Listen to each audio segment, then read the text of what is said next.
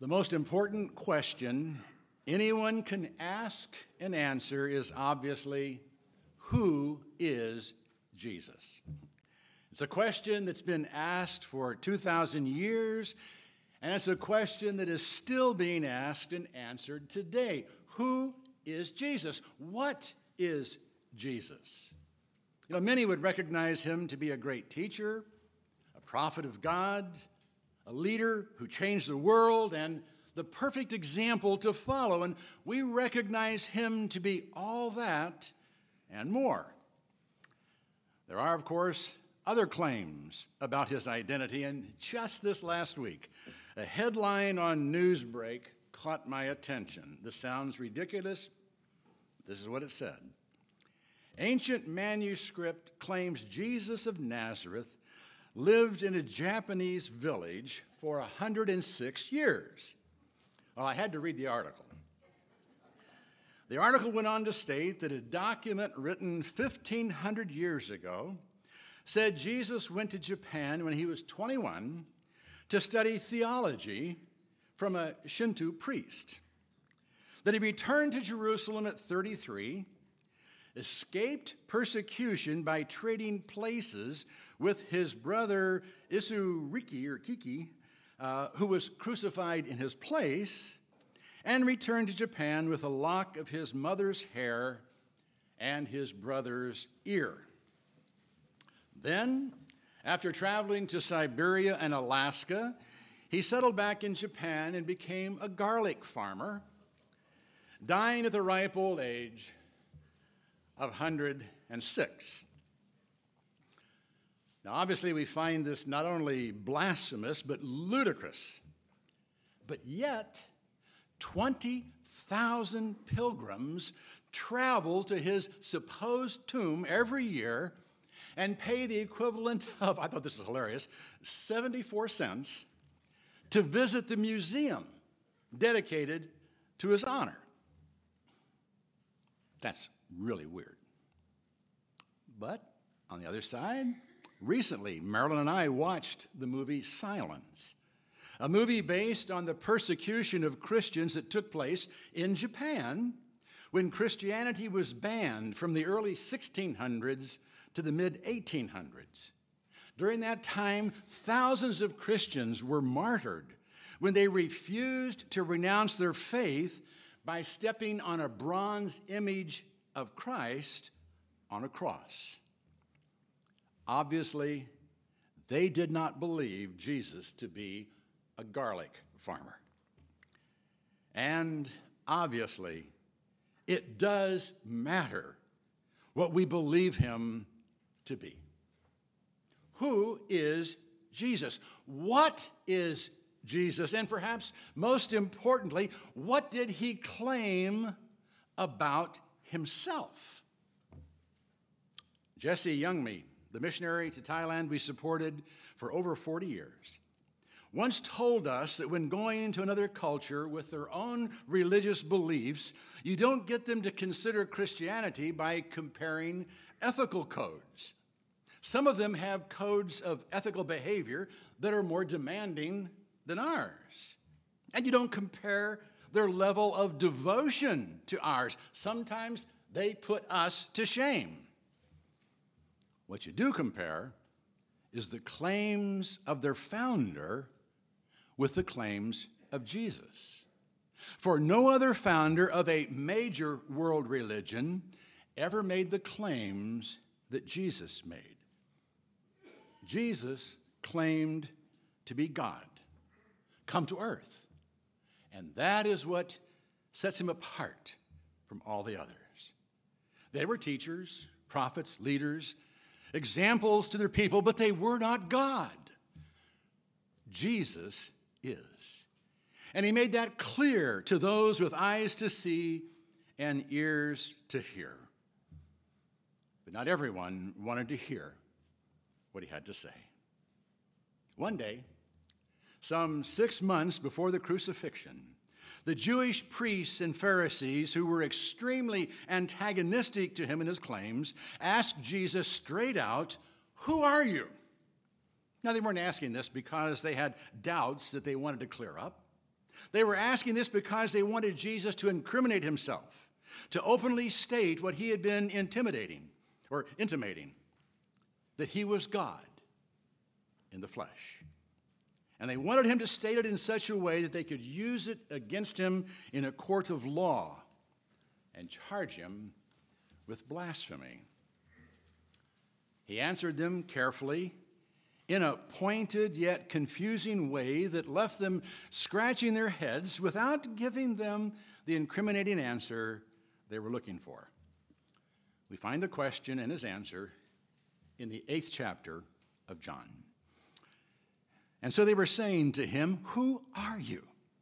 Jesus said to them, "What have I been saying to you from the beginning? I have many things to speak and to judge concerning you, but he who sent me is true, and the things which I heard from him, these things I speak to the world." Now, the Jews weren't the only ones who were confused by his answer. Quite frankly, we're not really sure what he said here. The Greek is almost untranslatable. We can't even tell if he's making a statement or asking a question. The King James translates it, "Even the same thing I said unto you from the beginning." The NIV says, "Just what I've been claiming all along." Moffat's translation asks the question, "Why should I talk to you at all?" And the Amplified Version asks a question and makes a statement, "Why do I even speak to you?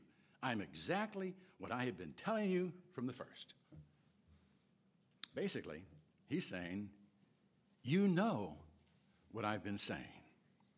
And then goes on to add that he has many things to say to them, and by saying them, he judges them because they won't believe what he says. They are, in fact, condemned by their refusal to believe him. And in spite of their refusal to believe him, what he has to say is the truth, because the one who sent him is true, and he's telling the world exactly what he's been told to say. John will note in verse 27 that they didn't realize he was talking about the Father. How they could have been so blind is hard to fathom, and how Jesus knew they didn't understand who he was talking about, we're not told. Perhaps it was just that blank look in their eyes. Whatever the case, Jesus realized that they didn't understand what he was talking about. So he went on to make it clear that someday they would understand who he was. Someday they would realize who it was that had sent him and the unique relationship he has with the one who sent him. They would understand all of this after they had lifted him up. Jesus therefore said, "When you lift up the Son of Man, then you will know that I am he, and I do nothing on my own initiative. But I speak these things as the Father taught me, and he who sent me is with me, and he has not left me alone, for I always do the things that are pleasing to him." As he spoke these things, many came to believe in him. To lift someone up generally means to exalt them. But in this case, Jesus was talking about something else. A year and a half earlier, he had told Nicodemus, "And as Moses lifted up the serpent in the wilderness, even so must the Son of Man be lifted up." We read of Moses lifting up the serpent in the book of Numbers. Then they set out from Mount Hor by the way of the Red Sea to go around the land of Edom. And the people became impatient because of the journey. And the people spoke against God and Moses. "Why have you brought us up out of Egypt to die in the wilderness? For there's no food and no water, and we loathe this miserable food." And the Lord sent fiery serpents among the people, and they bit the people, so that many people of Israel died. So the people came to Moses and said, "We have sinned because we have spoken against the Lord and you. Intercede with the Lord that he may remove the serpents from us." And Moses interceded for the people. Then the Lord said to Moses, "Make a fiery serpent and set it on a standard. And it comes about that everyone who is bitten, when he looks at it, he shall live." And Moses made a bronze serpent and set it on the standard. And it came about that if a serpent bit any man, when he looked to the bronze serpent, he lived. When the Israelites acknowledged their sin and asked Moses to ask God to remove the snakes, God didn't do it. God didn't take away the painful reminder of their sin. But he did make a way for the final consequence of their sin to be removed. If they would look upon the uplifted bronze serpent in faith, the sentence of death would be removed. Likewise, Jesus told Nicodemus that the Son of Man would be lifted up so that whoever believes in him may have eternal life. Now, we understand what he's saying. Those who believe in the uplifted Son of Man will not be spared all the consequences of their sins, but they will be saved from the final consequences of their sins, just as those who in faith looked upon the bronze serpent. Jesus then went further and told the Pharisees that when they lifted up the Son of Man, they would discover who he was. And by lifted up, he had something very specific in mind, something we understand, but they didn't. During the last week of his life, Jesus would say, "And I, if I be lifted up from the earth, will draw all men to myself." John follows up that statement by writing that he was saying this to indicate the kind of death by which he was to die. Responding to the Pharisees' unbelief, Jesus prophesied his crucifixion. And he declared that after the crucifixion and subsequent resurrection and ascension, they would know who he was. And Jesus did rise from the grave. And at the ascension, he was lifted up while they were looking on, and a cloud received him out of their sight. Indeed, it is the crucifixion, the resurrection, and the ascension that set Jesus apart from every other religious leader. And together they confirm the truthfulness of his claims. After the Jewish leaders would lift him up, they would know who he is, and that what he had been telling them was the truth, and they would realize he was obedient to the Father in everything he did and said. And in particular, there were three things they would come to understand about Jesus. The first being that Jesus is I am. Jesus therefore said, "When you lift up the Son of Man, then you will know that I am he." Again, as we noted last week in verse 24, where Jesus said, "Unless you believe that I am he, you shall die in your sins," the he added by the translators is unnecessary and actually leads us a bit off course. Jesus didn't say, "I am he." He simply said, "I am." And I am is the name of God. I am means I exist. I have always existed and will always exist. I am is the eternal one. Jesus is saying here that after the crucifixion, they would realize that he was indeed the eternal one. They would no doubt feel that they had rid themselves of Jesus after nailing him to a cross. They would assume that to be the end of him. But it wouldn't be. 3 days later, he would be back, proving that he was more than a man, proving that he was God, the eternal one, the I am. He could voluntarily give up his life for a time to pay the penalty for the sins of the world, but he could not be done away with. The crucifixion and resurrection proved that Jesus is God and that what Jesus said was true. He said, "I do nothing on my own initiative, but I speak these things as the Father taught me." The Jewish authorities were always questioning Jesus' authority. They wanted to know where he got the authority to teach because they knew he hadn't graduated from their schools. They wondered who commissioned him or if he was simply acting on his own as a self-proclaimed Messiah. No answer he gave them would satisfy them. But the crucifixion and resurrection would take away any legitimate question as to Christ's authority. But also proved that he was not alone in what he did. They killed him, they silenced him, but he rose to speak again. They were dealing with more than just a man. They were apparently dealing with God. At the very least, they were dealing with one who had been authorized and sent by the Heavenly Father, one who did as the Father ordered, who said what the Father told him to say, and who could be silenced by no man. Now, anyone can claim to have been sent by God, and anyone can claim to be speaking for God. But Jesus proved it. In fact, he had proved it earlier. When the paralytic was lowered through the roof into Jesus' presence, the first thing Jesus said was, "Friend, your sins are forgiven you."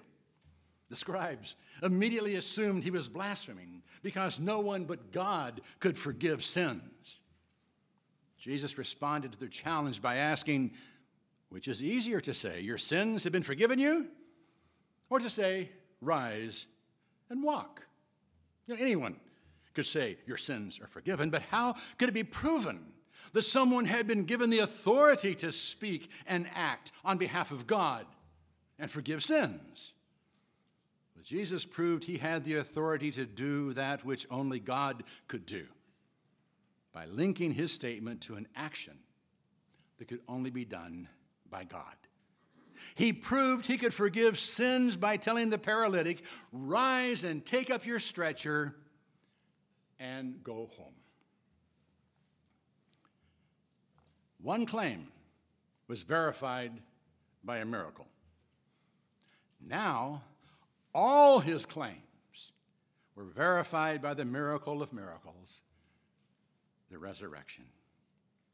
Jesus proved that everything he had said was the word of God by rising from the dead. He said he would rise again, and he did.